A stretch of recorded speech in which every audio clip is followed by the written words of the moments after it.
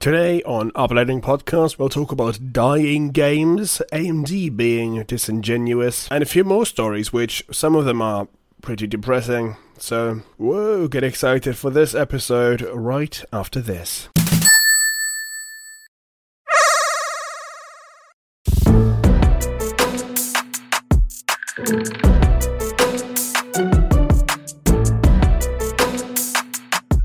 Welcome to Uploading Podcast, the flagship podcast of Mickey Mouse Feet Pics. Trust us, that will loosely tie into the end of this. Oh, no. And you can thank Silas for not having a joke to start this recording off with, for you hearing that. Yes. Comment at him for this, not me. I'm so sorry. You'll see why in the end. Usually I come up with a joke which is moderately funny. But no, I didn't have one. For those wondering, I spent absolutely 0 seconds thinking of that whatsoever. That's true. That's true. The void in my mind just would not continue to exist and was filled with that thought. You're welcome.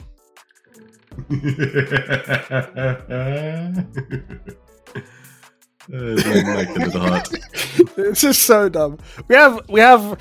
Yeah, hello and welcome everybody. My name is Silas. We're again all still joined by Sod. It is day 4,331 of Merrick not being here. I think we all miss him very much, except for Sod, because Sod doesn't know Merrick. Yes, we have not had the pleasure yet. We need to do silver lining an episode where it's all three of us. At least one. I think we should do more, but at least one. Yes, at least one three-way of a recording. Don't swing that way myself personally. So, yeah. Well, let's get this train rolling with topic number one. Well, no, I had a few other things that I wanted to do. I had a few other things that I wanted to talk about, like. Normally we would have a bit of a chat in the beginning of this episode, right? we just didn't do that last episode because it was very late. Indeed. This time it is not that late, but almost, which is fine. Yeah, I believe that this episode is going to come out a bit later than probably like a day later than the episodes so far. And by that, I mean like the last 4 episodes with Sod, because, yeah, I didn't feel that great. I just hit something on my keyboard. That was not what happened. Okay, it's fine. Recording's still going. Yeah, it is. He did not stop the hard reboot of his computer, don't worry. Why on God's earth you'd have a dedicated button for that, I don't know, but he didn't hit it. Sometimes I accidentally shut down my PC. That genuinely happened a few times. Sometimes I'm like, oh, I want to plug in something like a USB thing in the back, and then I'll just lean over the PC and just touch the front button, and it will just hard reset, like when you press the button for like 10 seconds or something. Oh, is it a touch-sensitive one? No, it's not. It isn't even. I think it's just a shit button where it just gets pressed by the slightest little touch. But I've learned to deal with that now, so, yeah. Going back to what I was saying, I was feeling kind of crap, but now it's fine, and everything is good, so we can record things now.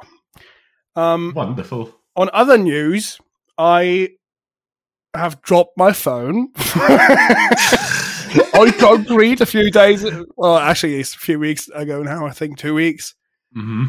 I wanted to take a picture of a tree because that looked pretty cool during fucking like winter time, with like ice crystals and stuff on all the branches. Oh, that looks pretty sick.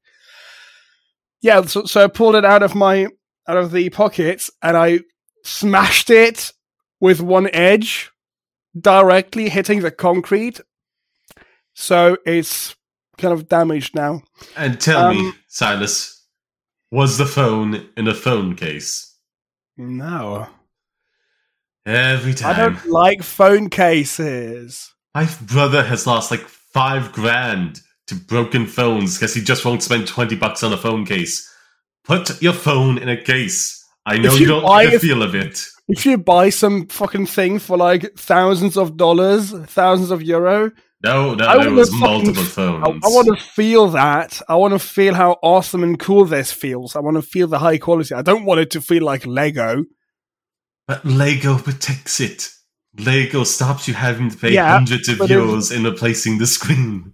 But if that... Well, okay, I have insurance for that, though, which covers 90% of all the fucking costs, so that's fine. Weigh that against the phone case. How much of the rest of the cost? Well, we've talked about this. We talked about this in one episode before, where I was talking about the fucking Wi-Fi and GPS issues. So this is just a rented phone, right? I paid €30 for it still. That's fair. And they include this insurance thing where they cover 90%. So I don't really care that much. Just a little bit, because that was pretty dumb. You don't want to drop a phone, but when it happened, I was like, okay, well, I guess this is fine now. Because technically this is not fully mine. So that's not that good of a mindset to have. Especially because you are presently using it, so... Yes. It still works, though. Coincidentally, though, on the same day, I think, or like a day after, there was a new software update thing, a new Android version or something.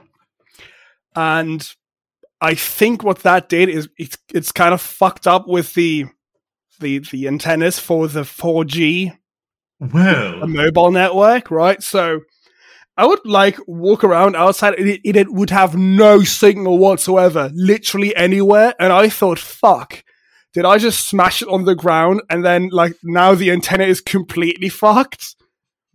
And then like another week later, there was another update. And after that, the whole antenna thing, I haven't checked for the GPS and the Wi-Fi, but the whole antenna thing outside was fixed again. So I was like, well, I guess it was just some shit update. That was a pleasant surprise after that, because I have this phone so I can, I don't know, use Google Maps outside and listen to Spotify or fucking Tidal. I have another story about Tidal just to after this. So not having that, not being able to like look at my school schedule and stuff outside, that was pretty shit. Oh, God, like that sounds bad. It's fine, but that was just not good. So, yeah. Watch out what kind of software updates you install, because sometimes they suck. Yeah, I believe there was this whole situation with like an update by Nintendo a while back that ended up bricking some Nintendo Switches. Like, boy, like then need the updates, but at the same time, like, they can go drastically wrong. We've had a few stories about updates before here too, like the one with the HP Enterprises thing where it just deleted like terabytes of research data. Oh, yes. Oh, that one. Oh, that still hurts. That was hilarious and bad. Yeah. Yeah. So, before we move on to your title story, I would just like to deeply and dearly implore any listeners of this podcast who don't have a phone case, get one. I have dropped my phone so many times, and the screen is fine. Just buy a case and the screen protected. My screen is fine too. It's just like the edge is chipped off a bit. Yep. Yeah. So, but I mean, I still don't want to have a case on my phone. I understand that, but I'm imploring the audience now. Anyways. Okay, so a few. Oh, I forgot what it is. I think episode 3. Me and Merrick talked about. No, it's Merrick and I talked about. Don't worry about grabbing. Merrick and I talked about how Square Inc. renamed themselves to Block. Which is fucking... I still think that's pretty funny. Yeah. Oh, our name has to be 3-dimensional now. Square, fuck this. Block. Block is the future. I think, yeah. And then I think I remember Merrick then making the joke, oh, they are going to rename themselves to what the 4-dimensional equivalent of a block is, but I forgot what that is. What is that called? A 4D cube? 4D cube. And I didn't even catch that joke until I was editing. Oh yeah, Tesseract. And then Merrick said, oh yeah, they're going to rename themselves to Tessa next year. God. That was funny. They but okay. would, wouldn't they?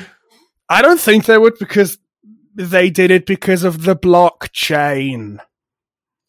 Oh. Wow. Fucking dumb. goddamn. Geniuses.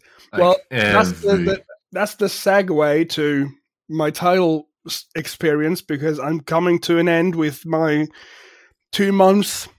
What is it, like a 2 month trial sub? Yeah, it's not a free trial. It was €6 for 2 months instead of like 12. Get out of here with that nonsense! Like, who does that? That's so tacky. Well, I did that. I was like, well, do I want to try this as for a company, 30 days? Like the company's end, like that's I think that's smart though. I know it's technically it's smart in the sense like you get them to forget about the subscription and then charge them a month in, well, 2 months in your case, but pricing. How much is this? This is okay. Normally, I had Hi-Fi Plus, which is their big plan. Mostly because I was like, oh, I want to listen to some fucking Dolby Atmos music and see if all the hype that Apple are doing around this is justified, and you will see what I think about that shortly. Normally, this is €19.99 a month for Hi-Fi Plus. So I was looking at this and going, well, if I could get this for 2 months for €6, I'm just... yeah, fucking do it. Go. Yeah. The problem then, what I had now is I wanted to cancel it, and in the fucking app, I don't know if there's any way to manage your subscription on the mobile app. I didn't find anything. For like half an hour, I scrolled around in it. What? It doesn't even show what... What brand of phone are you on? Xiaomi Android phone. Maybe it's under like your Android profile. I know it's something like that with when you make subscriptions on your phone with like iPhones. I thought, I will just go into the Google Play Store, into the manage your subscriptions thing. Yes. But no, it does not show up there. And apparently you need to go to my.tidal.com, and then there you can fucking manage it. Which, I'm pretty sure that's illegal. Like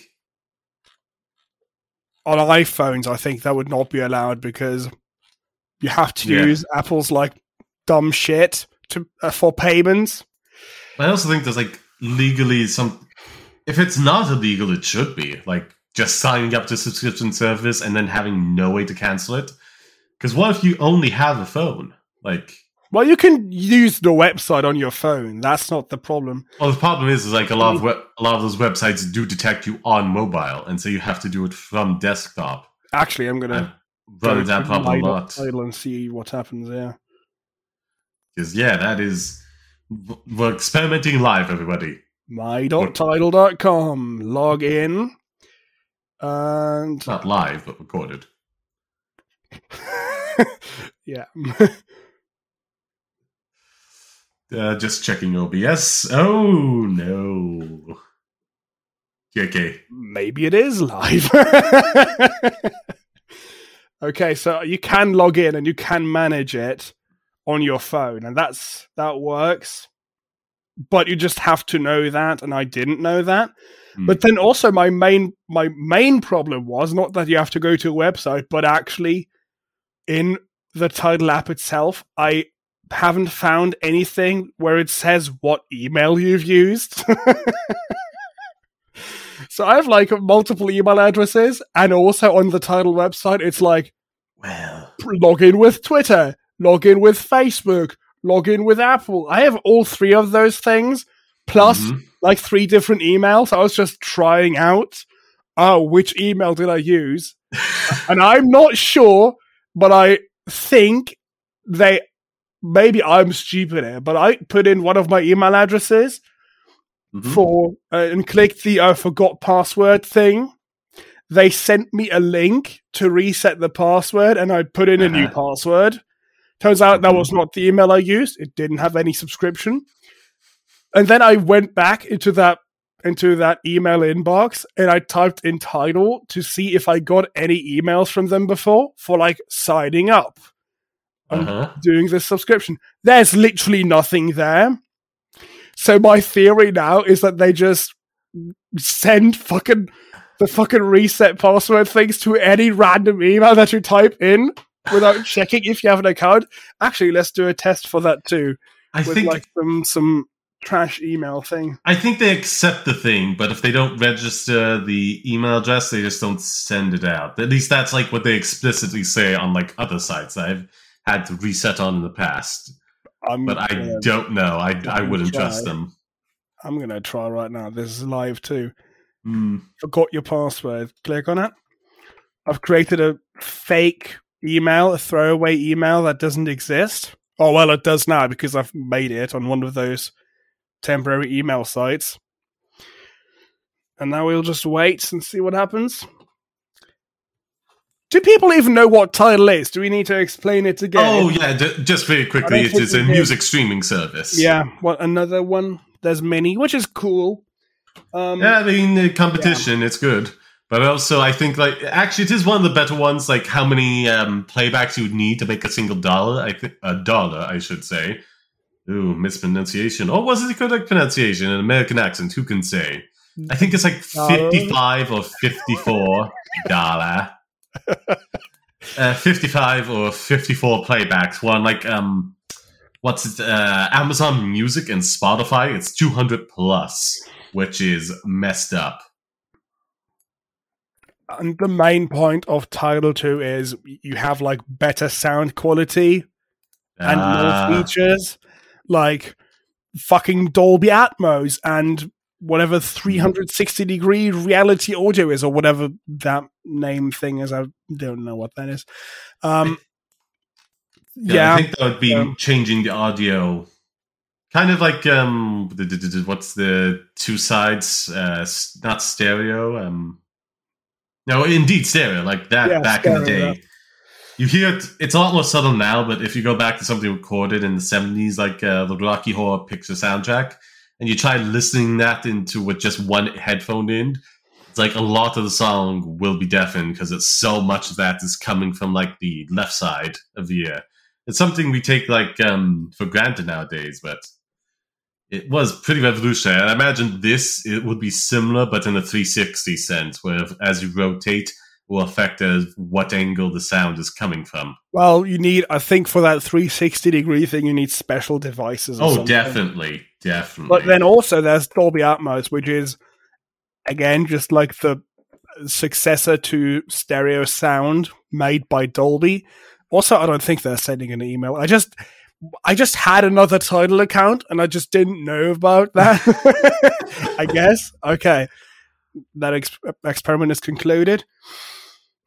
And Dolby Atmos, that was my main reason why I wanted to try this. Because Dolby Atmos is pretty cool for like films and stuff, where you have multiple speakers and stuff around you. Because what that does is it stores individual sound files for every single sound. Ooh, that's gotta be taking up a lot of space. So yeah, probably. But this is pretty good because that means you can have basically an unlimited amount of speakers, and then it's going to just do maths and shit and figure out what speakers that sound has to play through. So it sounds like, on the front left or something. Oh, that would actually which is be very pretty nice. Cool. But then I was like, what does this do for goddamn music on headphones? Probably nothing. Not without like severe updates to them, you know? And also, I have a Xiaomi 11T Pro. We've talked about this before, like today. And this actually does have Dolby Atmos support, and this is an important thing because I think your hardware has to be compatible with Atmos too. So, yeah. Back like a year ago when Apple released this, Apple on Apple Music also have Dolby Atmos. They just call it spatial audio. And I was like, okay, this is an interesting concept. I'm going to do an Apple Music trial to see if this is good, because interesting new technology. I want to find this out. And then I was like, was lost. And then I was like, fuck, my OnePlus 6 doesn't support Dolby Atmos, so I can't even do this. Because on Apple's site, it shows you, it's compatible with all of these devices, but it's all just Apple devices. Yeah. And I just completely ignore the fact that Apple Music exists on Android. Yeah. I was like, fuck this. What kind of shit company is this? And also, if you opened Apple Music at that time on a non-supported device, it would still show, Apple Music, fucking spatial audio with a little Dolby Atmos logo. And it would show you like demo tracks and stuff, but they would all be in stereo for no reason. Not even like the thing above stereo, just like the bare minimum. Oh, wonderful. So, now I have this. This phone is a good phone. I like it. It has Dolby Atmos support, so I immediately fucking got Tidal Hi-Fi Plus. Mm-hmm. And I made myself like a playlist with songs that are stereo, and then after the stereo version, it has the Dolby Atmos version. Mm-hmm. It's fine. For the most part, what Dolby Atmos does is it just adds like reverb. Ooh, that's like it. It sounds fine. It doesn't sound worse. You can probably do some cool sounding things with this if like you create songs specifically for it, but most songs in my comparison playlist were like old songs where they just like remixed it to like work with Atmos, and I don't think that works that well. Oh, yeah. So, theoretically good, but I don't think you're missing out on very much. If you have a well-mixed stereo song, you don't need fucking Atmos. Plus, you need some fucking special device, and that's not fucking worth it at all. Just have normal really stereo, that's it. Use Spotify or use Tidal. Tidal itself, it's fine. It's an okay app. It's not amazing. Maybe it's slightly less user-friendly than Spotify because it just does some things differently. But I would recommend anything else other than like Spotify and Amazon Music, just because, again, you'd have to listen to one song 200 plus times for that person to make $1. So, yeah, not great. Really not great.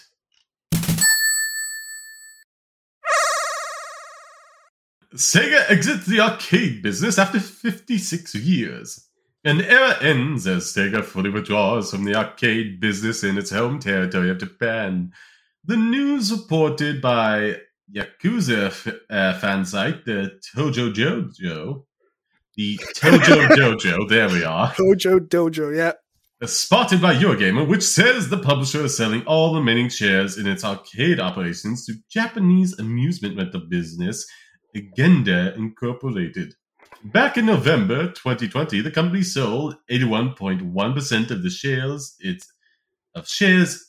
in its Sega Entertainment division, which handles its arcades, to Gender for an undisclosed sum. Gender will now take the remaining 14.9%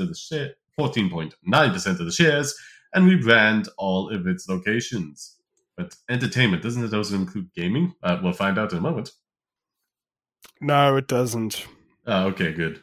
Genda chairman Takashi Gatakoka tweeted that every Sega arcade in Japan will now be branded as GAIGO, an acronym for Get Into the Gaming Oasis. Okay. What? How about just Oasis? That seems a lot more straightforward. This is gonna be even dumber once you're done reading. The Akihabara, Shinjuku, and recently reopened Ikebukuro locations will be the first to be rebranded, followed by any others around the country. Sega's decision to originally sell the majority of its shares in its arcade operation, followed by the heavy impact of the COVID-19 and restaurant stay-at-home measures on the area of its business. More recently, the publisher has shown signs it will focus more on its consoles and PC gaming business. Recently, you say. Recently. That is the end of the topic. Well, that's true though. In like the last, what do you call that? The like earnings page where it says like, oh, we are fucked because of COVID. They had like a ton of slides about like, oh, we need to go more into gaming because that's where the money is. Fuck the arcades. Fucking patchy slot fruit machines and shit like that. That was like last year or 2 years ago. But it's like they do fighting games, you know? It's like not every one of the things is fighting game, but like every one of those is like just build them an arcade machine to walk off of, and there you go. Seems fairly straightforward. Like sell it on the home console, but also sell it in the arcade as well for those interested. I mean, they're not. I don't think they're going to stop making arcade games fully. They just don't want to own arcades anymore. Yeah, they don't. So they don't want to have to drop the bag on that. They just want to provide the software, you know, because that'll make money when there's money to be made. And all the games, like I said, will already be sold on consoles anyhow, so they're not going to be too hard done if, like, say again, some other pandemic in the future comes along and closes everything down. But yeah, like a lot of these, it's like cinemas, like they were just heavily hurt by the pandemic because all the whole business strategy is getting people to a specific location to spend money.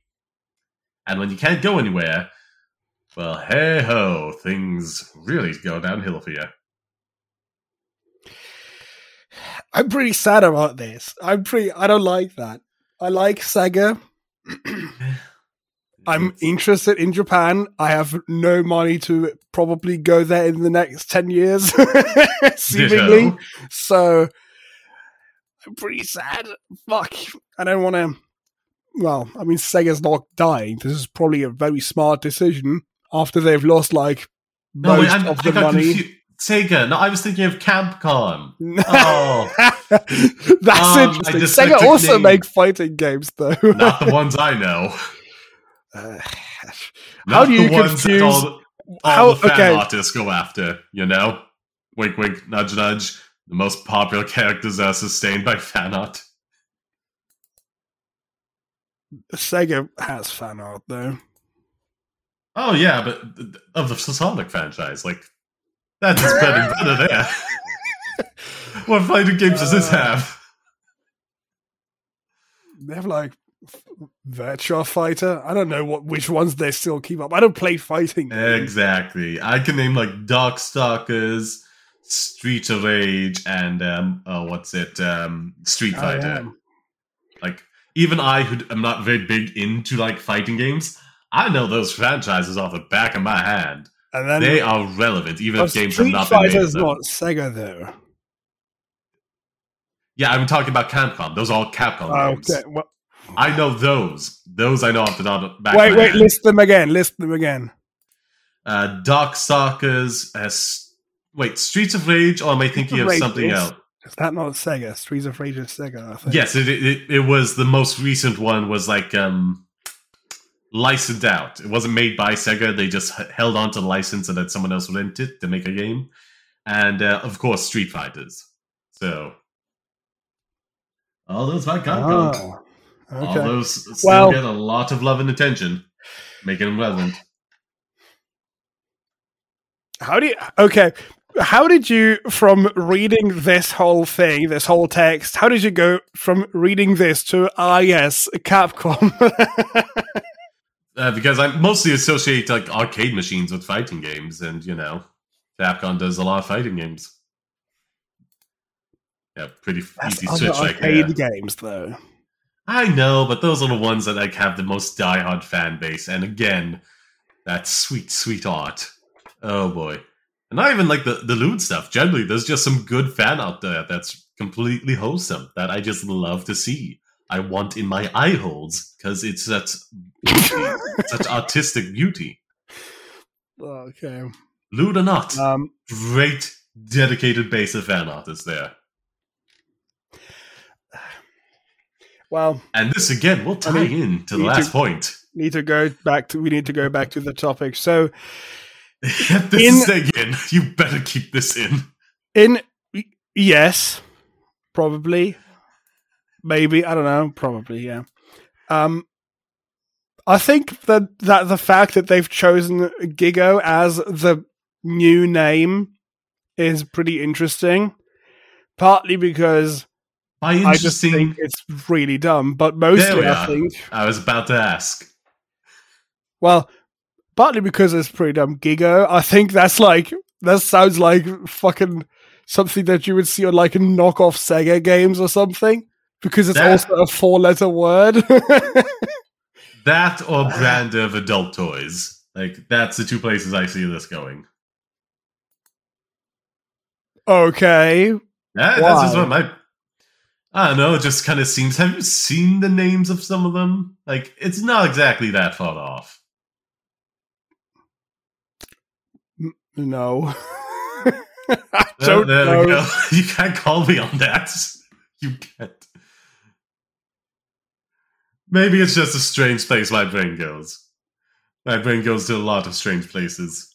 Well, get into the gaming oasis. That's what it means. That has nothing to do with what Sod is talking about. I think that's fine, but then also Sega already had a Gigo brand, which was like a compound of gimmick and god.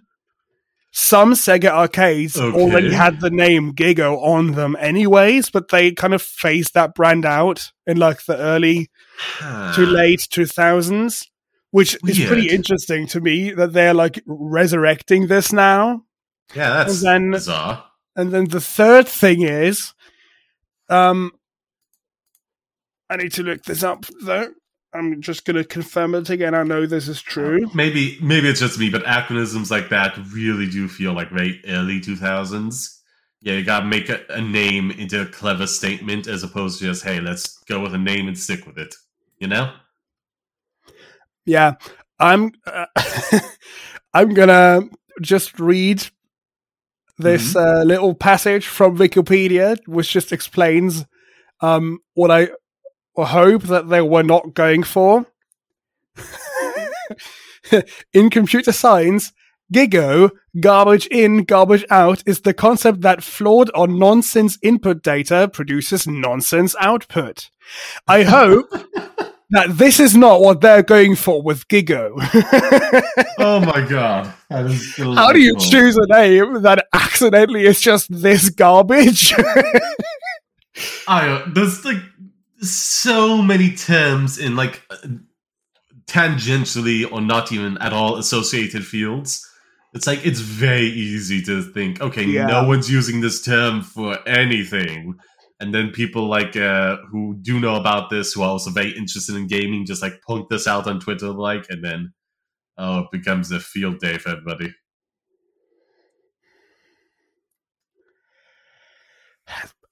Well, yeah, branding is pretty hard. There's so many factors. Like, when you're like, oh wow, let's invent this new word for our fucking company, for our new game, and then months later you find out, oh shit, this means suicide in Guatemala or something, and you're fucked. You're just fucked then. Things like that do happen sometimes to like big companies.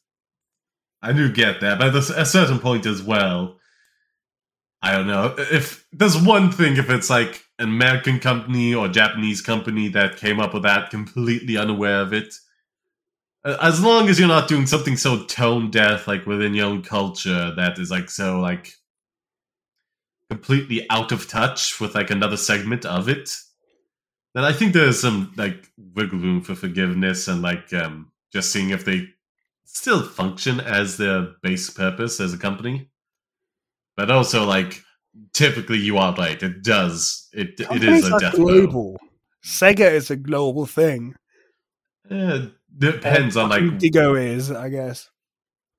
It depends on like if they are directly connected to it, or if they just have supply chains that like carry the products that are made within a nation, such as like Taiwan, like superconductors, was it, or super processors? Semiconductors. Why do I keep going super?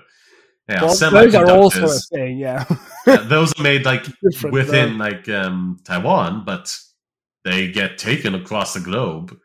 I'm not sure if like the company itself would like be best described as an international company or a Taiwanese company that just has a product that is shipped across the globe.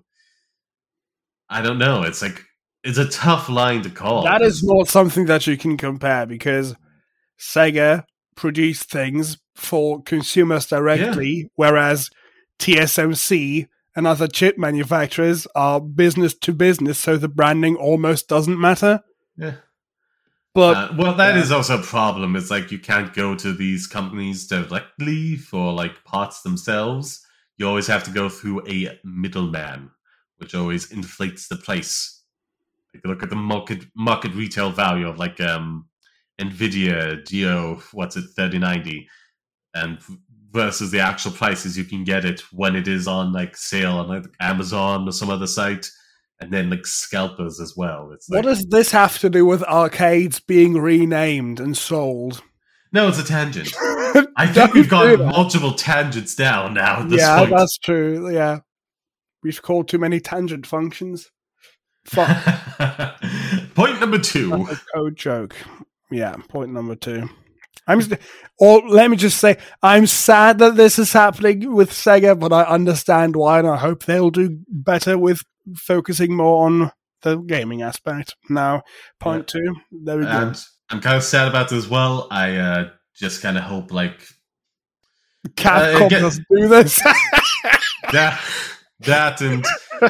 Well, I feel like across the... It is very funny, but a bit of a point. Oh, look, working conditions. Said Sega about 40 times. Fuck, it must be about Capcom. Yeah, that's dumb of me. I will not deny it. Yeah, like working conditions in the gaming industry across the globe could be so much better, and I hope like everyone working in gaming right now finds a way to get to those conditions or make them happen. My best wishes to all of you. Now, point number 2. AMD hides, then restores claims that 4 gigabytes of virtual RAM is not enough just as it launches a 4 gigabyte CPU. I'd say that most certainly is the case. I'd also say like less than 16 isn't enough. Like as on board. Video RAM on the GPU. My apologies. I always assume that stands for virtual RAM because I was making virtual RAM on my thing. Well, that's a big misunderstanding. Yeah. AMD claims back in 2020 that after 4 gigabytes of VRAM was insufficient for modern PC games and could result in error messages, warning limits, lower frame rates, and even gameplay stutters or popping issues. Today, AMD is launching the that's a dollar sign there. $199 RX 6500 XT with 4 gigabytes of VRAM. Dang it. And the blog post featuring AMD's original claim has mysteriously disappeared. What could have happened? Who got to that post? Where in the world is this bloody blog post? Comment below if you get the reference. Anyhow, AMD is leading the industry at providing games with high VRAM graphic solutions across the entire product offering. Said, Adit Bhutani, okay, Rajon, marketing specialist for AMD. In the blog post from 2020, competitive products at a very similar entry-level price point are offering up to a maximum of 4 GB VR RAM, which is evidently not enough for today's games. The blog post now has reappeared. The next entry-level RX 6500 XT is supposedly priced at $199 and is available to purchase today if you're lucky. Effing scalpers. AMD's market for this new GPU includes a media roundtable earlier this month, with Radeon Vice President Laura Smith claimed, even with the 4 gigs of frame buffer, there's a really nice frame buffer size for the majority of AAA games. Awkward. God. This is pretty funny to me. Companies, man. Fuck. It really is. It's like, it was like back when, like, what's it, iPhone was still offering like 16 gigabytes of storage with iPhones. It's like, no, that's clearly not enough anymore. We've really moved beyond that. Like, it is absurd. I think the lowest they go to now is at 64 gigabytes, if I'm not mistaken. Well, that's not comparable to video memory, though. I mean, it's like in the same scale as things become more complex and complicated and take up more data size or need more resources, you have to gradually update the bare minimum as time goes on. But a lot of companies are very hesitant to do this because, you know, it will up the price.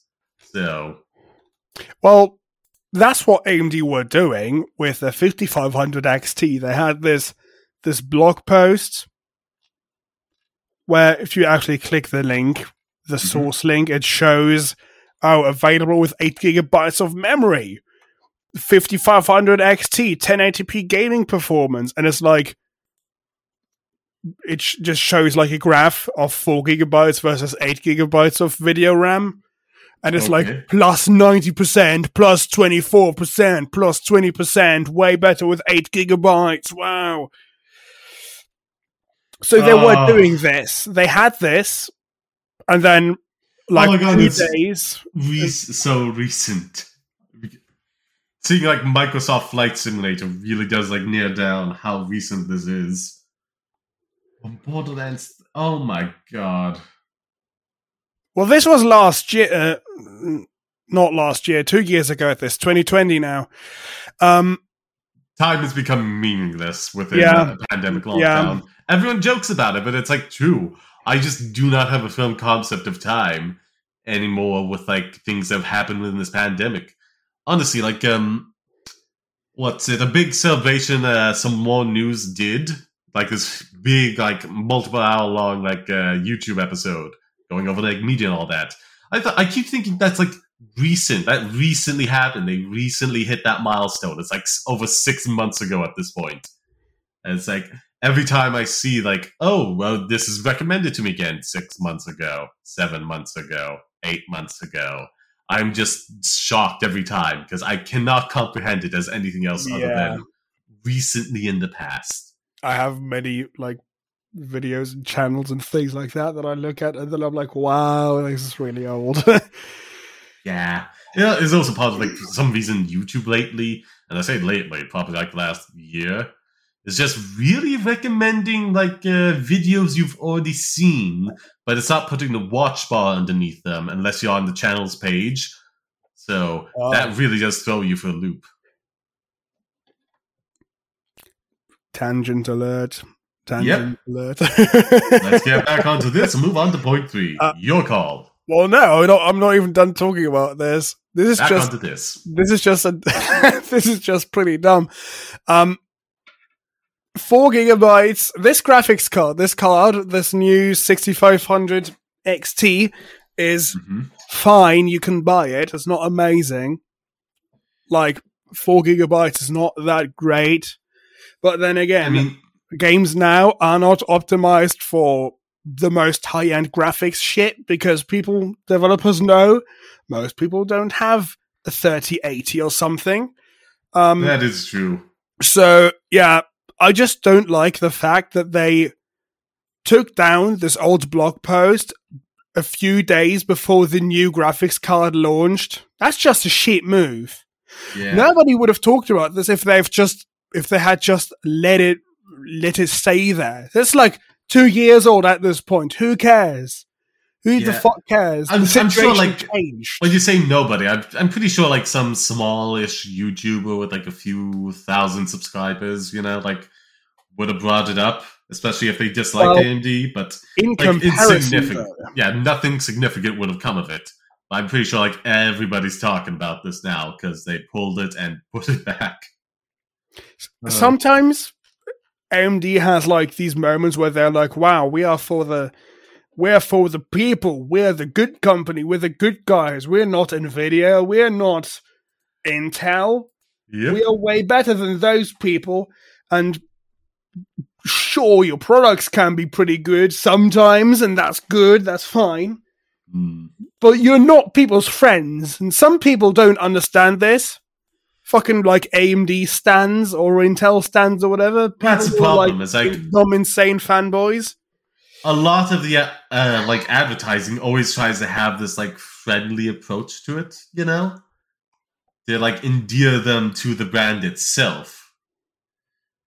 When honestly the brands themselves are only interested in making money in the most cases when it's like a corporate owned company as opposed to like a worker co-op or something. So, like, as soon as it's more beneficial to them to screw you over as opposed to, like, be friendly with you, they're gonna screw you over. Yeah, but don't do it like this, AMD, please. You don't need to hide things that you've said years ago. Just produce more CPUs and GPUs.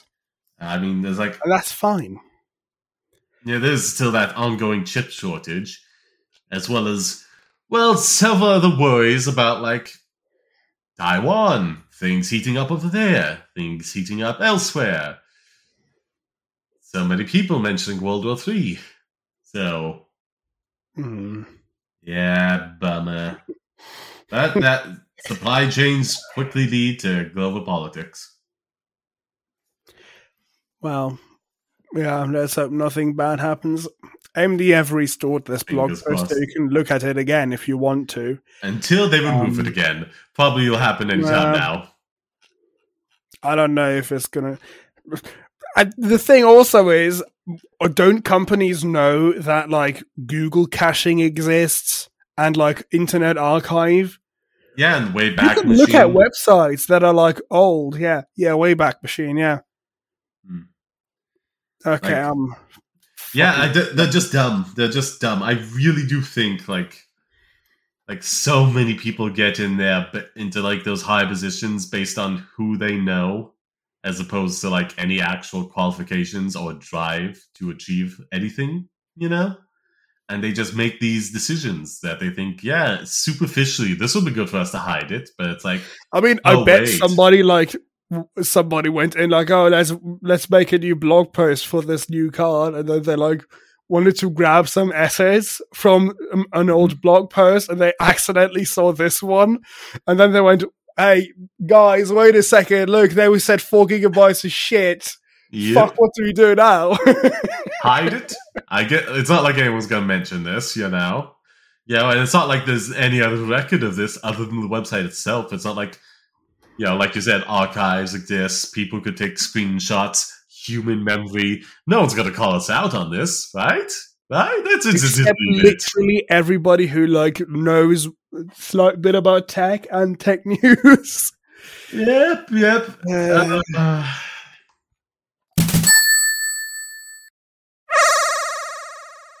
Let's get on to this. Not so hyper. Yes, that's our third topic. Not so hyper. We have a quote from the Ubisoft's Hyperscape website, which just says, "We've made the difficult decision to enter development of Hyperscape and shut the game down as of April." Fuck this date format, the 28th of April. I'm not going to say April the 28th. Go away. We set out to create a vertical, close quarters and fast-paced shooter experience, and we are extremely grateful to our community for joining us on our journey. We'll be taking key learnings from this game into future products. To the Hyperscape community, thank you for your passion and dedication to the world of Neo Arcadia, both inside and outside of the game. Your devotion to the game we built will always be cherished. This is exactly what I was on about, like a very friendly kind of approach to like all these marketing interactions, you know? Trying to endear you to, if not the brand of like Hyperspace, which was dead, the brand of Ubisoft. Like, people were still playing this though, just not enough. You don't want to piss off the last people that were playing it. Yeah, I mean, how many people are playing it like active daily? Like, you can still find matches. That's fair. And play it. It's fine. It's not completely dead. It's just mostly dead. Yeah, my dead game experience was like Battleborn. I think like, I genuinely think like it was on a foundational level a better designed game than like Overwatch was, and then what Overwatch became, most certainly. But I don't know. They decided like not Bobby Kotick. That's like Blizzard. Whoever is in charge of like Gearbox thought it'd be a good idea to go ahead and challenge Activision Blizzard and release a very similar game within the same time period, as opposed to like 6 months down the line. So like there isn't this direct competitiveness. Again, the thing is that this is not on Steam. Hyperscape isn't on Epic Games. And I know that Steam has like a lot of websites that you can just go look it up, and then it will just tell you, oh, it has 5,000 players right now. I don't think you can actually get playing numbers for this, but yeah. I mean, to be fair, it's like they have very unrealistic expectations about exponential growth and like getting like hand over fist in terms of profit. I didn't even know that this game existed until just literally today yesterday when I added this to the running order doc. I had no clue. I knew of it, but I can't remember why. I can't remember if it's like some kind of like cloud gaming thing, or was it like people could interact with these streamer? They gave it away on Twitch drops as beta keys. Yeah, maybe that's why. I don't know. Maybe. I honestly, for the life of me, I knew there was something that got it in headlines before, because I remember a lot of other people talking about it when it launched. But honestly, for the life of me, I just don't remember it. I've never tried it. And it's like, part of me is like thinking, oh, will we do this as a thing for like a stream to see it off, see what it was like? And it's like, I'm not bothered, you know? There's just something about it. I've watched some like gameplay videos of this, and if this hadn't come out when it came out, I think this could have been successful because the gameplay looks pretty cool. Yeah, I think like there was something very fast paced in the foundation there. I don't know, maybe it just didn't have the right style for itself, or was coming out when too many other ones were coming out, you know? I think that's what it is. Shit timing. Yeah, like maybe again, being too different, because it is like what it says in this text. It is very vertical. Oh yeah, that's the thing. Like really people always have talk to watch out for people. You really have to watch out for people like above and below you, because you can be on fucking rooftops and shit, fucking balconies everywhere, and it's really fast. And people do like insane combos of like different moves that you can do. And if you don't have great skill in that game, it's probably not going to be fun. So, yeah. Two things, like, again, kind of like Battleborn, like, just came out at the wrong time with too much, like, competition or, like, direct competition at it.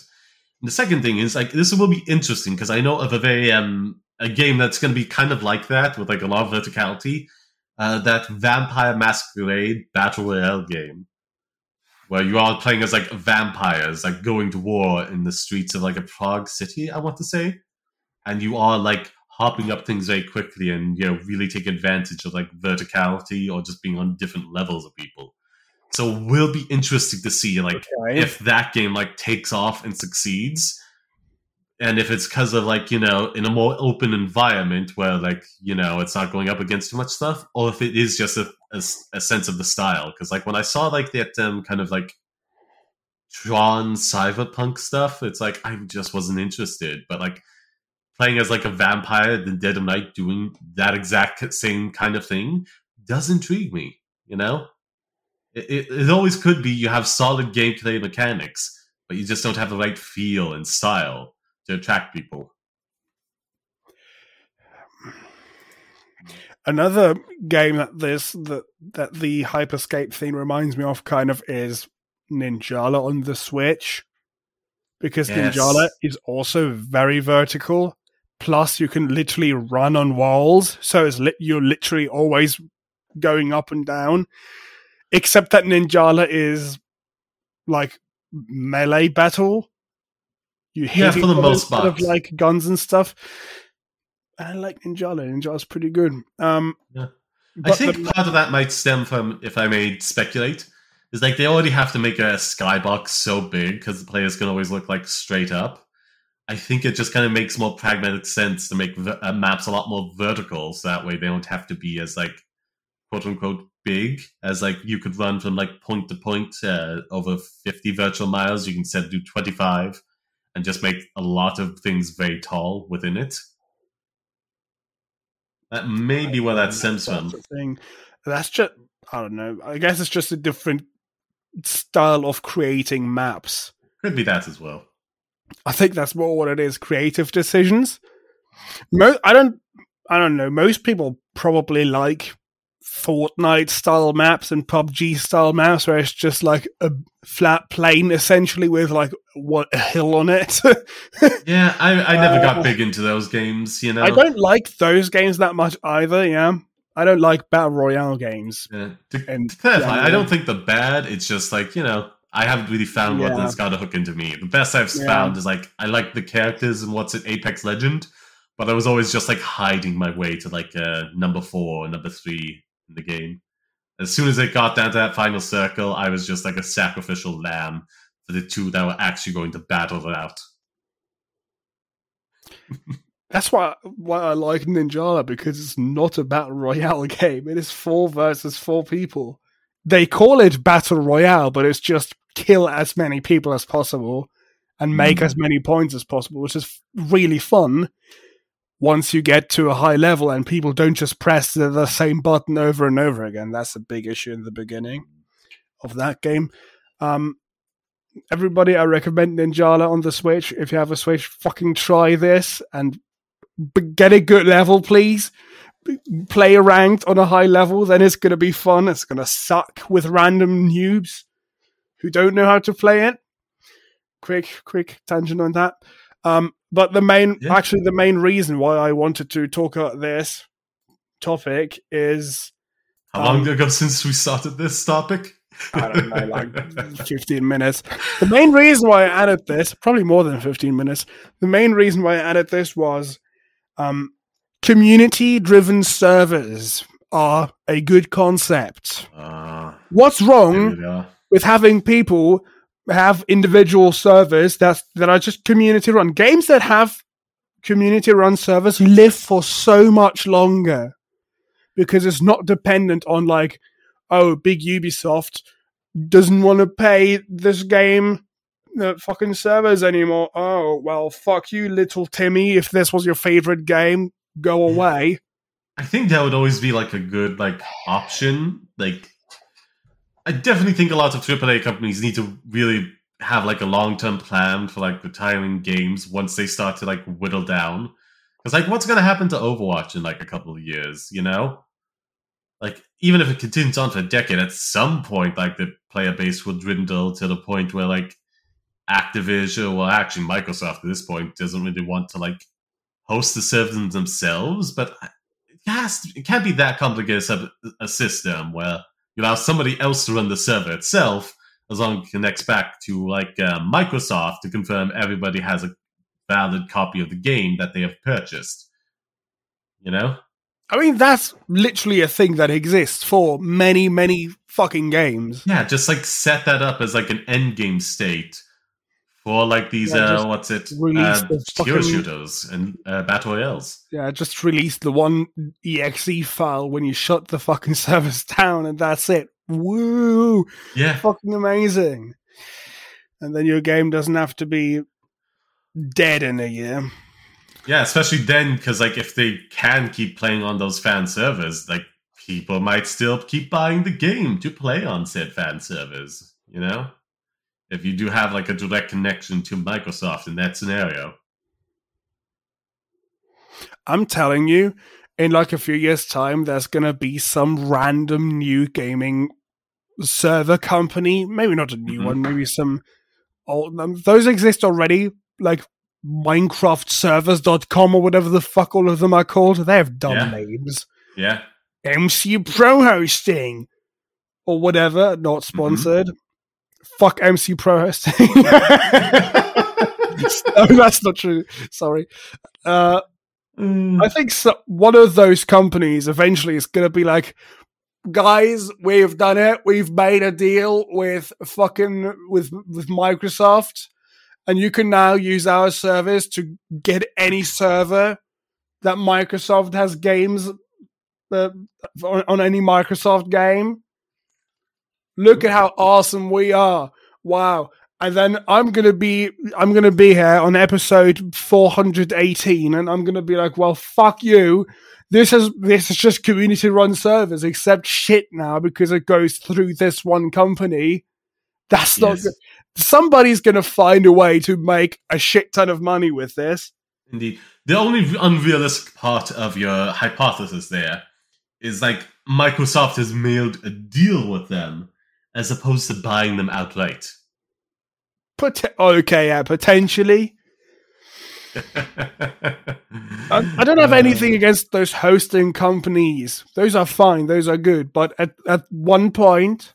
At the point where one of them is like, wow, we are the heroes now because on our thing, you can get service for all of these games because we have the exclusive rights after the shutdown.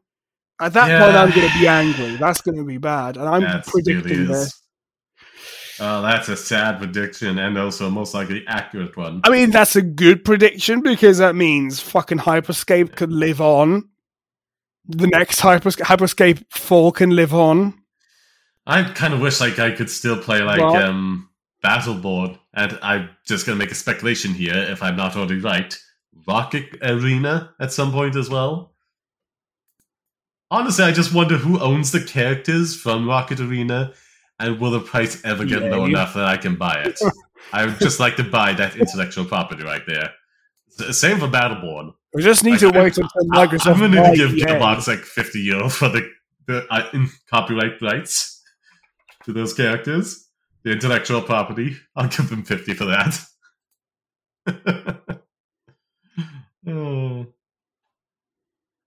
Anywho, I believe that's everything for point number 3. Am I correct? Yes.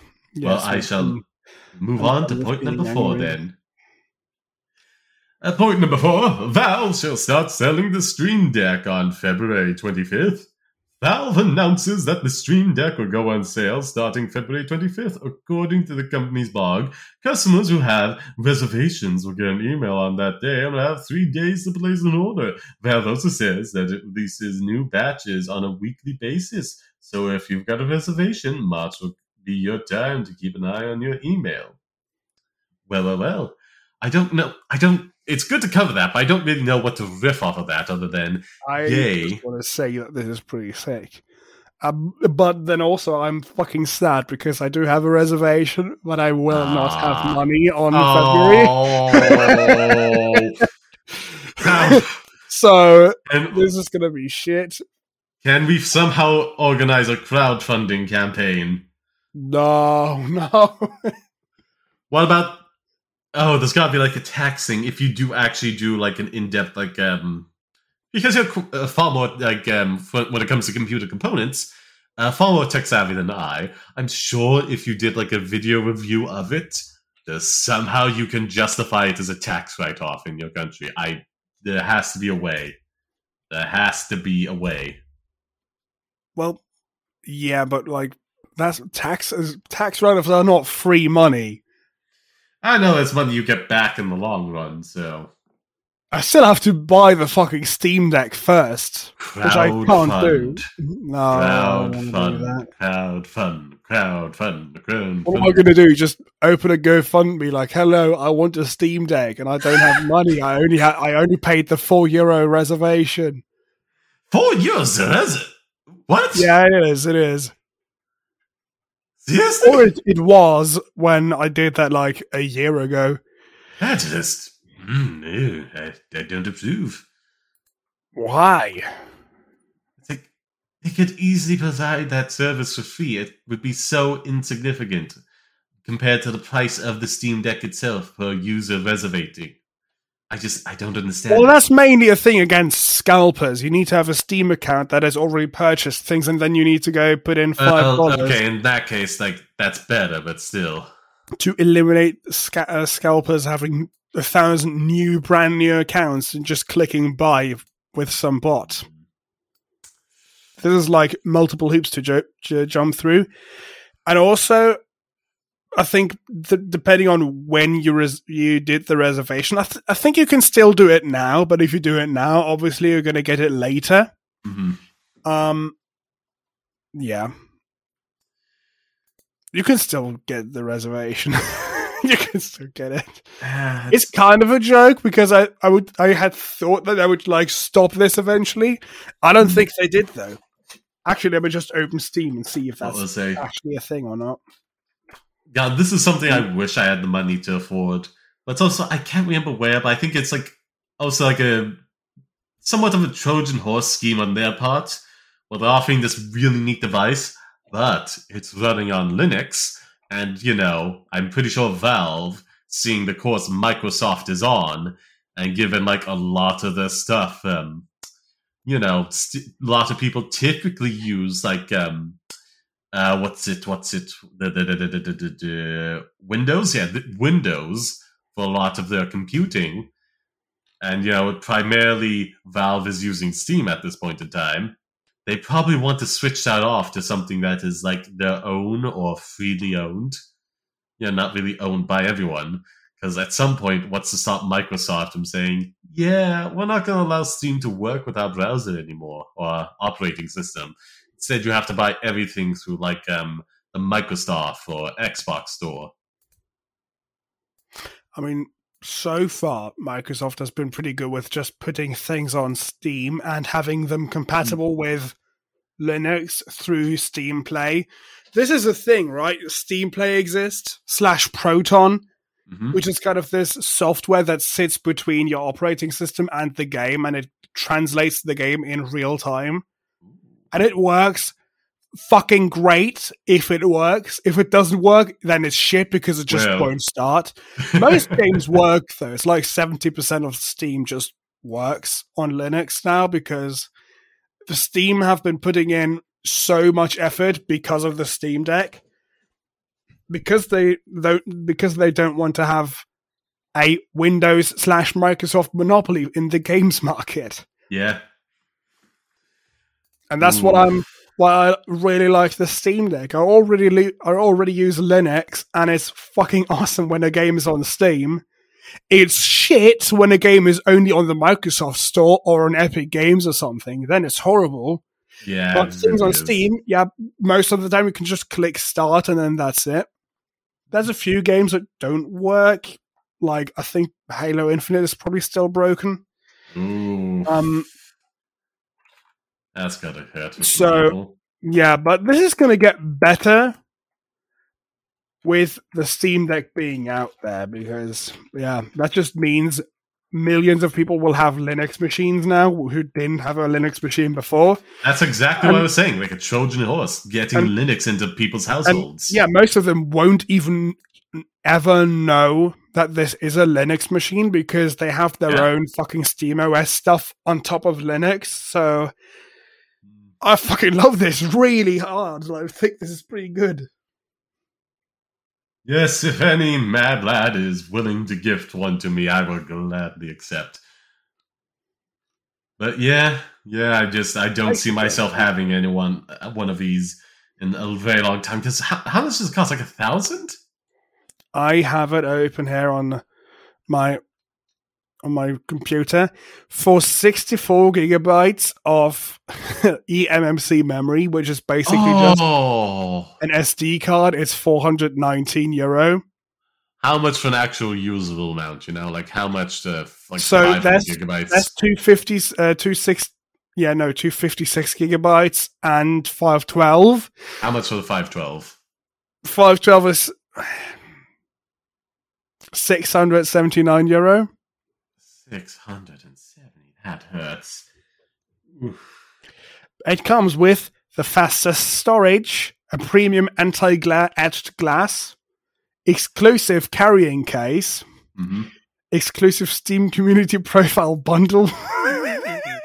Wait, bundle? And it has a special community profile on Steam. And then also it comes with an exclusive virtual keyboard theme. It is fairly nice. And also, really neat would have been like like a redemption for like one like kind of like game, like indie game, or maybe just like a very beloved game, like Hades or the like came with the Steam Deck for free. That would have been very neat.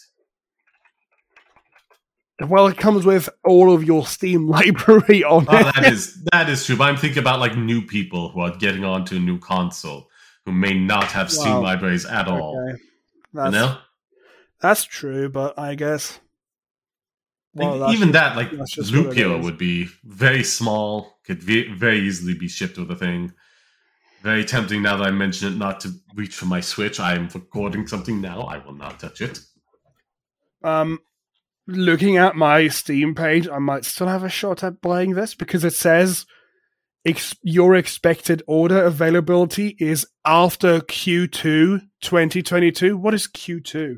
Q2, I believe, was like the February one, correct? Like, I believe Q1 was like late 2021. Quarterly calendar. Yeah. You may still be able to get in with this. Ooh. It says April is what Q2 is. April, May, and June. I guess that makes sense if you split. Oh, yeah, quarter quarter two. That makes sense. But after April, May, or June, I can maybe get this.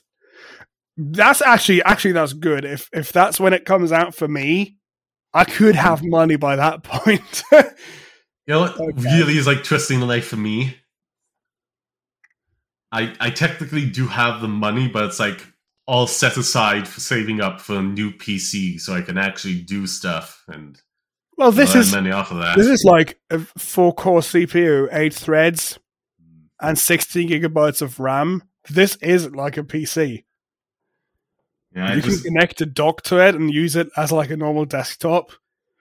It's not insanely powerful like the fucking €5,000 machine that you like wish for. But this is like pretty good. This is like I just want level. 64 gigabytes of RAM and more, and a newish not capture card, graphics card. And because of the environment we live in, that inflates the price exponentially. I'm sorry. Yeah, but I'm just I don't want to spend 5,000, but if I don't, I will have like 16 gigabytes of RAM. It's like video editing. It's like, it's very intensive.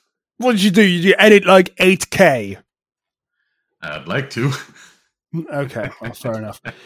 I'm just saying that the pricing for the Steam Deck, I don't think is that bad. It's definitely a lot bigger. High. Yeah, for what it is, like it's fair, and it does make sense because like the primary like place you would start to purchase stuff.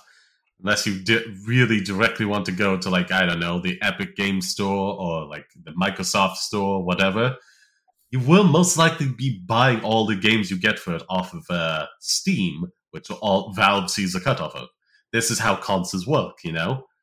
It's always sold as close to as cost as they can get away with, as they can justify, and then everything you buy on there, they get a cut of, whether it's disc or like digital download. There's always a piece of the pie going to them. That's how they make it profitable. Yeah. Mm. But like a 512 NVMe SSD of that size, they have the smallest size SSDs. That's already like €200, 250, because they have this special tiny size. Mm-hmm.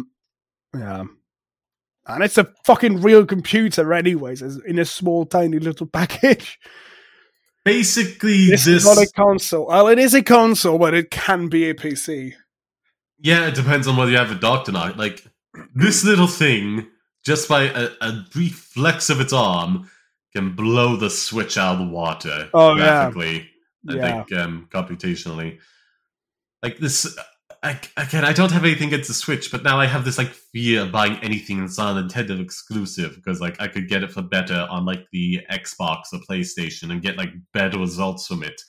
Like I try and just search through like the on sale page for like Switch, and it's like I go like 2 entries down and it struggles to load the next one. That really does worry me when it comes to like buying games to play.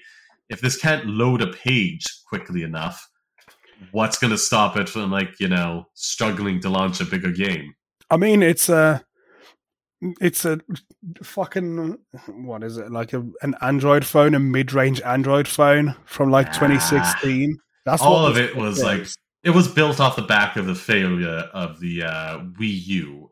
They just wanted a console that was as cheap as possible, that had at least some potential to succeed, but not like cost so much that they'd be at a huge loss if it flopped again. Because that was like the make or break point, if like Nintendo was going to stay as like a console company or just like a third party software company. And to be fair, the Switch is tons more powerful than the Wii U is, but just in relation to the Steam Deck or the other consoles, it's just not. But, I just kind of wish like the dock had some additional parts in it to really help run the beefier games, Do you remember, like, there were rumors on that, like, Nintendo will put hardware in the dock. That's why the dock is so big, so you can upgrade it in the future, and then it will have like 4K support and stuff like that. That never happened. From at the launch, I was hearing that in relation to like the Switch 2 stuff, or like maybe Switch Pro, which eventually became like the Switch OLED because of semiconductor issues and the like. Given the state the world is, all they could really do was just like make it slightly bigger and do a fancier screen. But otherwise, it's like pretty much the same Switch as you have right now, which was not great for me because I don't really play that much handheld. So it's like, okay, you have like the Switch Lite and now the Switch, OLED for do different kind of like handheld experiences, solely handheld, and want to give you a nice picture while you're playing handheld. But what about improved docked capability? Am I just stuck waiting for the Switch 2? Yes. I think we've gone several tangents deep at this point. That means it's time for us to rush to the surface again and get to point number 5. Topic number 5, which is not a happy topic. Uber sued for $63 million by a man who was paralyzed in a crash. A Massachusetts man who's suing Uber for $63 million, claiming the ride-hailing company hired a driver with a dangerous record who was at the wheel in an accident that left him paralyzed. Will Good was in an Uber. I'm sorry. I just realized that his name is Good. I read that yesterday and I was like getting so confused until I realized his name was Good. Yeah, that is. I don't want to laugh at this story, but that Will Good. It's a very nice name, unfortunately, coming up in a very tragic story. Yeah. Fucking awesome name, dude. I'm sorry about being paralyzed. Will Good was in an Uber last Oh my god, this fucking date format. I hate this so much. The 30th of April. A year ago, almost a year ago. On his way home from work when the driver swerved sharply and hit a parked car, according to the lawsuit filed Tuesday in Suffolk Superior Court. Ooh.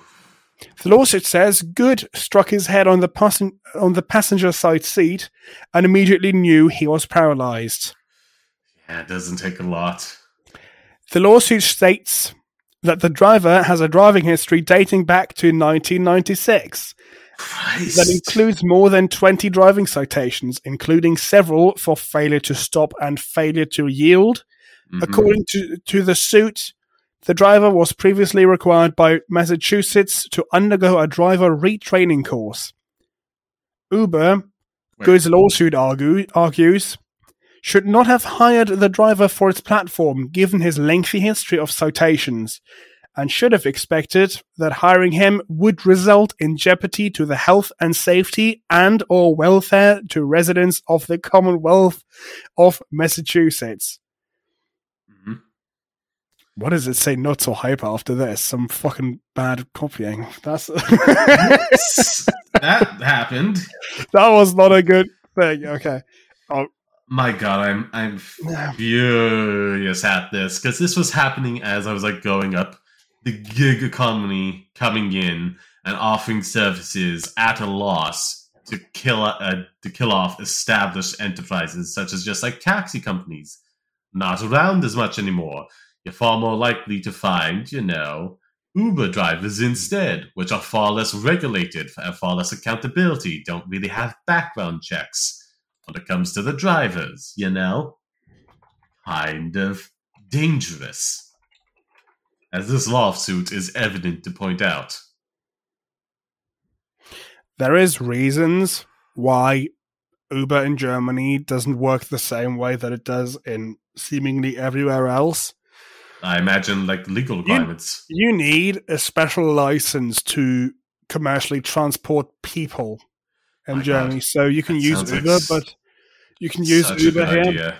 You can use Uber here, but only, you won't get random people signing up for Uber as a driver. It's just actual, trained, licensed drivers. My God. That's so good. Which you can say is, oh no, this is a fucking communist country controlling what you can do. This is not freedom. But I would argue that reading stories like freedom this, either to have random, unqualified, incompetent people rushing around on the roadway trying to make a pickup or a drop off of a person, driving recklessly and just slamming into a parked car, leaving you paralyzed for life. That's not freedom. I like the freedom to not die. Yeah. As much as possible. I agree that some things are a bit strict here sometimes, but not most things aren't. In this case, I think this is mostly good, though. I think maybe they should make it easier to get those licenses, but if you need to get checked and shit still, and don't get this if you're 20 years off a reckless driving fucker like this person apparently is. That should be the bare minimum. That alone should disqualify you from getting that type of license, and should save someone's life. Honestly, a lot of that stuff should be more commonplace, but it just isn't because America, and people watch a lot of stuff from America and get certain assumptions about the way the world should be because of the dominance of its media. It's very frustrating. I'm amazed that this person even works for Uber. Does Uber not check anything? What do they check? That's why I'm saying anyone can sign up. They only check if you can download the thing and you got a car. Do they check if you have a license even? No. I would say no. At the very least, starting off, they didn't. They just car, phone, you're good to go. And it's especially and again, the money that we're making, a lot of people are just stuck in a kind of death trap with Uber, barely making more than they're spending, to drive cars from place to place. It's maddening. It's infuriating. Which probably leads you to rush more so you can get more drivers in a day. Uh-huh. And then you're going to go like, oh, well, the speed limit here is 40 kilometers an hour, but well, if I go 60, oh no, this is ridiculous. Again, like, just so many people on the right in America rail against like any form of regulation whatsoever restricting things like this. But again, if this was in place, this man would still be walking today. This driver would not have been hired, would not have been able to be hired if he was carrying on in the exact same manner he has been, apparently for 20 plus years. Like, it's infuriating. Yeah. It really, as an American, it just frustrates me to no end to just hear people constantly shouting about freedoms, and we get stories like this. Or like, there's like real happy feel-good stories about someone like raising enough money to help their friend with their cancer treatment, and it's like, but wait, that kid was just going to suffer and die of cancer if he didn't get this money? The fuck? I'm pretty sure I'd want that children to always be taken care of when they have cancer. Give it the best shot they can at a cure and, treated with dignity if things don't work out after that. But nope. You have to have like some kind of cute lemonade stand or something that makes a nice headline. I mean, for the ones that get the nice headlines. Just at least this dude is getting the headlines, because I think $63 million, that seems a bit high to me, but yeah, sure, go for it. Well, I mean, that's if the problem. If you get fucked by Uber, then fuck them back. As an individual person, like, maybe, if you're thinking in terms of, like, one person having that much money, maybe. In terms of, like, Uber as a company, despite them, like, still operating a loss, they're a multi-billion dollar company. This is nothing. Well, this is nothing. But, like, I don't know, in my mind, I would never be like, oh, my leg is broken, let's sue, I don't know, McDonald's because I slipped on a fucking burger. Let's sue them for $100 million now. Well, again, that's a bit different. That would never cross my mind, but I guess that's what American lawyers do. Well, I mean, that's the thing, though. Was like, did you drop the hamburger yourself and step on it on residents? Or was it like careless habits of an employee that left a hamburger on the main pathway that people walk upon? Because that is what affects it in terms of legal sense. Yes. Because the reason they're suing them is like, they didn't like stumble in front of the car shit-faced or anything. They were just stationary in a parked car and got hit, and now they can't walk for the rest of their life. And the sad news is, like, this is not enough money to actually punish a big corporation like this. That's true. Yeah, that's true. It's going to be... Okay, it's obviously not going to make Will Good's life awesome again, but having $63 million is still a positive. I don't know. If this goes through. I do wonder just like how paralyzed it is. It doesn't say like quadriplegic or paraplegic or I don't know. Like if he's lost full body mobility. We'll keep an eye on this story, definitely. I know. If he's lost full body motility, there's like I don't know if there's like any amount of money, unless it's like specifically enough money to afford treatment to restore your ability to walk. That would be enough. But and something else really gets me sad about this. There's probably like stem cell research that had been funded over like the period this driver had been a reckless driver since like 1996. If that had been like appropriately funded, like there probably would be not like. Well, I would ideally under some like Medicare system be free, but like not wholly inexpensive treatment course to restore his ability to move. But like religious people on the right, it's like playing God. Can't have those groundbreaking treatments.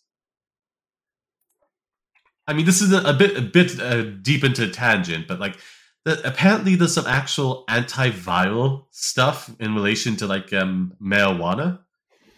That like people just have only discovering now, but would have known for years if it wasn't for like the war on drugs. So, I'm trying to find out how paralyzed he is. right now. I mean, it's bad either way, but it's like Yeah. in my mind, from what I can vision it, if I still had like, movement of my arms, also ideally like downstairs, quote unquote, was still working, but even without that, if I still had movement of my arms, I could still see myself making good use of that money and still trying to live life to the fullest. It's just like, if I couldn't talk, like, I just don't know, man. I don't know. There's always like debates about like ableism in relation to this, about like, speculating on somebody else's existence, saying like, I'm not saying it's impossible to find meaning in that state. It's just on a personal level, I'm struggling to comprehend what I do. So, okay, I found this other story. Uh-huh. I just want to read this little part. Where is it? This little sentence right here, which is, after the crash, the driver reportedly tried to move Good, who told him to stop, saying that he thought he had broken his neck. That's not a good thing to, like, hear or read or experience. Like having to tell like your assailant that you've broken my neck, don't move me. That's bad. But on the upside, is true. Don't move somebody who's like, yeah, that's good. But saying the words, my neck is broken, fuck off, is not a good thing to say in that situation. Don't move somebody who's like, oh, I have spine injuries now. You're going to make things a lot worse if you move them. I'm surprised that most people don't seem to know this. Mm-hmm. Don't move somebody if they say that they've like hurt the spine. Like after they've fallen down, that their spine. I think it's just a failure of the the education system not teaching these like very vital bits of first aid. Like I think everyone should have learnt about this in school, but quite frankly, a lot of people didn't. Okay, I learned about that, but only for my driving license. Yeah. So not everybody drives, and like there was actually a course in my school, but it was in an optional like technical year that not everybody could get into. There was like a limited number of slots to just basically do some things like that, and the only other one that comes to mind off the top of my head right now is like some martial arts training. It's just kind of like a buffer year after going through like 3 years of like the leaving cert to kind of like wind down after that. And it's like, why isn't stuff like that standard? You do a lot of like the higher learning stuff. Then you take like a kind of break year to learn some of the basics of like operating in society as a whole after you do the next 2 years. Like, how to file your taxes, some basic first aid stuff, self-defense, sociology, Okay. But that's just me. Anyhow, I don't know if that exists. That sounds interesting, though.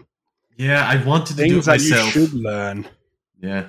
And now, to tie it back into the jokes made earlier, and point number 2 and number 1, which for listeners of this is either very recently ago or an eternity ago, depending on how much you like this podcast, which you're a trooper if you stuck it out this long if it feels like an eternity. Minnie Mouse's new outfit. This one's a bit more freeform. TLDR, 30th anniversary is coming up in tandem with like Women's History Month. So Disney has decided to unveil a new pantsuit outfit for Minnie Mouse, which I have to say I like a lot. It was designed by, I think, a French designer. And it really shows. It sticks in my memory a lot more. Anyhow, the main reason this is of note is not because of the decision in of itself, but the culture war from the right. People are just, people in America, the right in America it's like its own beast. Its own beast separate from the right in a lot of other countries of the world. They are tearing this up. They are going mad over this. And they've recently gone mad, not more than a week ago, over the green M&M not being in go-go boots anymore. Like, they are frothing at the mouth about this outfit. Truly insane. And all I would like to say is, like, yeah, I like the suit. I think Minnie still looks very pretty in it. Yeah. It is a very nice suit. Looks pretty good. if anything, I'm going to look up even more adult content specifically because of this, Oh my featuring God. it. And yet, Don't say things like that. no, I have to because every talking point is like the destruction of femininity and the society of culture and like, you know, making women not pretty anymore to be like, progressive. That's everything they say about this. And while I do have some like qualms of like somewhat the weaker cultural points from the left about, doing stuff like this in the first place, thinking it's some grand gesture that will affect and change the world as a whole, the talking points made by those at Fox News and similar organizations are just truly baffling, truly mind-numbing. It is insane that they think just because like someone is in a pantsuit, they somehow become less attractive, or they have to always be wearing a certain style of clothing in order to be seen as pretty, as feminine, as, attractive. It is infuriating to me that this keeps coming up like every couple of months. It is baffling to me. So yeah, if no other reason than pure spite, I shall be making some searches over the next couple of days. Okay. It's actually a British designer. My apologies. I just assumed it was like Disneyland Paris, so I thought it was a Stella French designer. McCartney from the UK, yeah. Well, wait a minute. Like, did she get a work visa, or? I don't know. Probably. I mean, you don't have to be in fucking Paris to work for Disneyland Paris, That's right? true. This is It was a cheap 2022. I was just taking a cheap shot there. Yeah. Funny. Yes, you had some thoughts. And when I first introduced this to you, do you want to go over it again for those watching at home, listening at home, I should say? There's a few like quotes on the sources that we have, a few websites, like where it says which one is it? Right now we have like the BBC and Entertainment, Yahoo. Fucking Yahoo, yeah. Oh yeah. For example, this one on the BBC page. This is not the one that I read before, but this is equally dumb. Conservative US commentator Candace Owens criticized the makeover as an attempt to make Minnie Mouse more masculine, accusing those behind it of trying to destroy fabrics of our society. I don't understand how people go from, this is a fucking cartoon mouse, to destroying the fabrics of society. It's mad because it ties into like specific gender roles within like men and women, which tie in specifically to how they dress and to a perceived natural and innate order to them. Which again, that's I said, stupid though. Like the first half of the quote, which is now already escaping me because it's that dumb, to masculinize her. Yeah, more masculine. What is inherently masculine about wearing pants and It's just fucking trousers. Yeah. What's wrong with you? Everybody wears this. I am specifically looking this up out of pure spite of nonsense like that. Imagine nonsense like this person. That. Imagine this fucking commentator person looks at like a child or something, and then the child is like wearing trousers, and then this fucker goes, "Oh my god, don't masculinize this child. It's a child." Really? Why is it this masculine? Fuck. Yeah, they really. That's the same logic as fucking stupid. Just fucking wear clothes. It doesn't matter. Yeah, there was like, I think back in the 70s in America, there was like this trend of like, like gender neutral clothing, like just pants, wear them, whatever. And there was a lot of pushback after the 70s to that. And we've never really like properly come back from that pushback. Like now with a lot more people identifying as like trans and non-binary, well, at least like on a publicly, comparative to like the 90s. And people like really questioning like gender norms, either being transgender or gender abolitionists. It's like, they really are just making a huge stink out of things like this in relation to that. Again, saying there has to be this natural order to this. Again, like, it's so bizarre. Heels started off as a pair of masculine clothing back, like, in the Middle Ages, I want to say, back when people were still riding horses from place to place. And fedora, a typically masculine hat, started off as a woman's hat. Like, it's meaningless. It's meaningless. It's just stuff you put on your body because you like looking a certain way with these articles of clothing. Who cares what articles of clothing other people are wearing? Why make such a stink over it? But they insist on it because they really idolize the 1950s, you know? That's the era they want to live in. And on that delve into depravity, let us wrap up the show. Yes, we are going to end the show right now, and I will suggest that if you've managed to listen for this long, you should probably rate this podcast 5 stars and leave a subscription here as well on Spotify, Apple Podcasts, or wherever you catch your podcasts.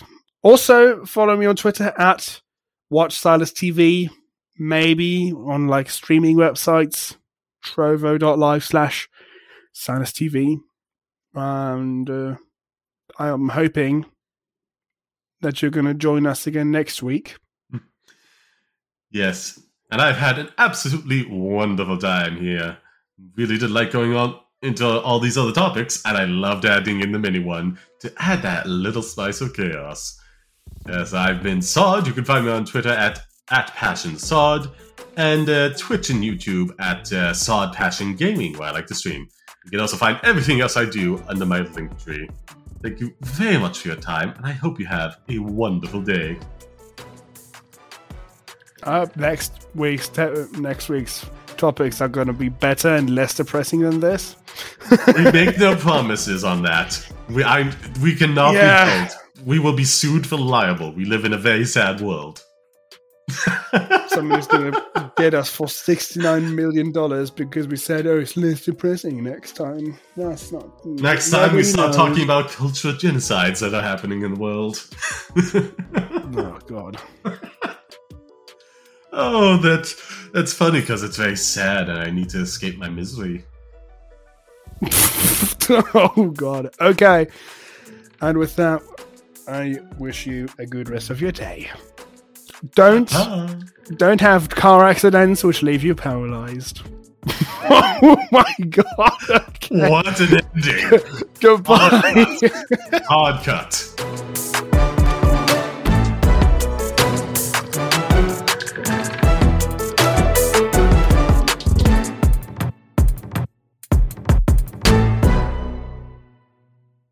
Now I'm just going to masturbate because I am curious. It's the news.